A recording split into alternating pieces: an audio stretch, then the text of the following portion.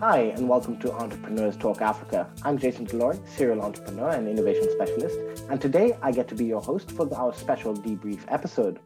On today's episode, we're looking at the conversation I had with Ifra Arab regarding her social enterprise, Supermoms. It was a really insightful and great conversation. Really learned a lot from her journey and how open she was about it, and I felt a very touching story. So, guys, and welcome again, Gerald and Mark, to discuss the topic. How are you guys, and what were your thoughts? I'm flabbergasted, Hmm. if I can say so. It's no, it's humbling. It's humbling.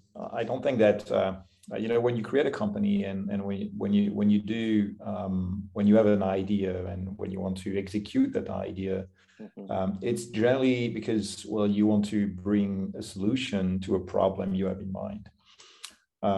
But I think what Ifra is doing is probably going even beyond that. It's tackling one of the biggest problem that humanity has, which is bringing decency of life to people in a place which is difficult to live in. Let's call a spade a spade. Garissa County is not the easiest place on the planet. Yeah. And empowering people. And I think that, when she was talking, actually, I was thinking about this, I don't know whether it's Lao Tzu or any Chinese philosopher saying, okay, don't give people food, teach them how to fish. Yeah. And that's exactly what she's doing, but she's doing that in a way which is humbling. And the whole advice about learning is spot on. Keep learning. It's a never-ending journey. Take everything as a learning opportunity. Never close off, or dismiss anything. Just keep learning. This is one of my key things. And actually, a couple of hours before your interview, I was in a talk with I was just looking at a talk actually with Christine Lagarde, who is the chairman or the chairwoman of the Central Bank of Europe. And the talk theme was about curiosity, and it was done by a French business school, and I think that's exactly what you need to do, and it's curiosity, being curious, and of course, pushing diversity and empowering women is probably one of the key things that will make the world better tomorrow. I completely agree on that. And like you say, it is one of those big social challenges that we will face in our lifetimes and the coming lifetimes. It is one of those big ones.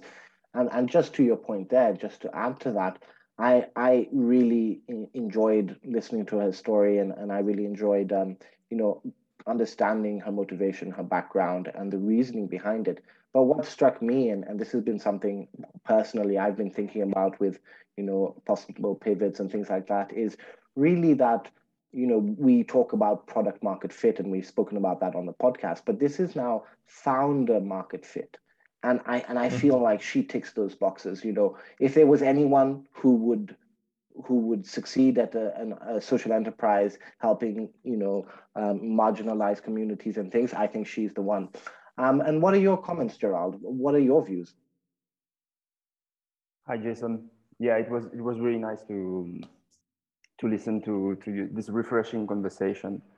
I think it is the subject of women marginalization.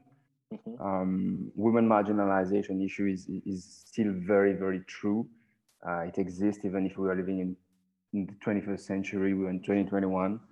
And I think it's amazing to have young women entrepreneurs, women social entrepreneurs standing up to it and addressing these issues, raising awareness to work, to change mentalities of people.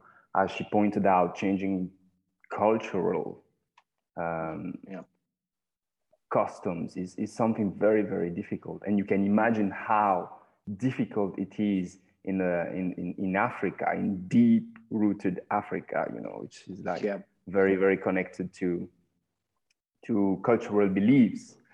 So I think it's kudos to IFRA for standing up to this challenge, taking it heads on and making it work. Like I am so happy to hear her saying, we are not an NGO. We are actually sustainable, making money.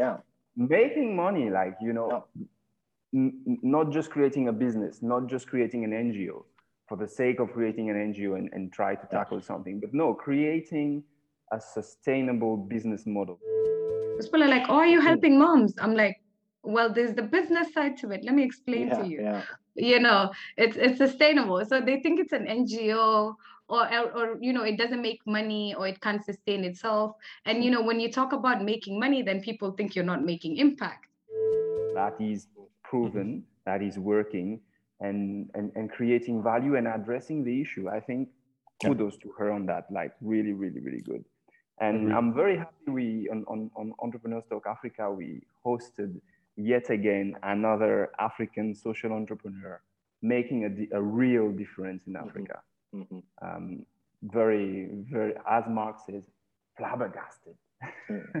I'm proud that we're able to give super proud and super happy. Super proud and super happy that we can use Entrepreneurs Talk Africa as a platform to really give voices to those making a difference in Africa, and that's our core purpose. So and just to close, I joined Mark in what he pointed out, the first key advice that IFRA gave to any entrepreneurs listening to us out there, which is keep learning and never close off. I think that is fundamentally important for every entrepreneur. I completely agree with you, and I think we need to make efforts to change that culture and create the new learning culture. So definitely agree with that. And any final words from yourself, Mark, or Gerald?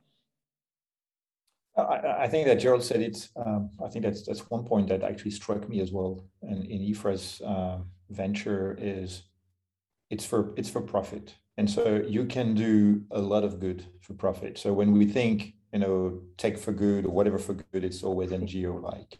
But this is and that reminded me actually, you know, Alicia's Key Africa position as well, saying, you know, we can we create value and money at the same time? Yes, it's doable. It's probably rethinking the whole capitalism, of course, and that's saying that's where we need to rethink capitalism. But I love that people are doing that and are living that, and it's, as I said, it's to me it's inspiring and very humbling.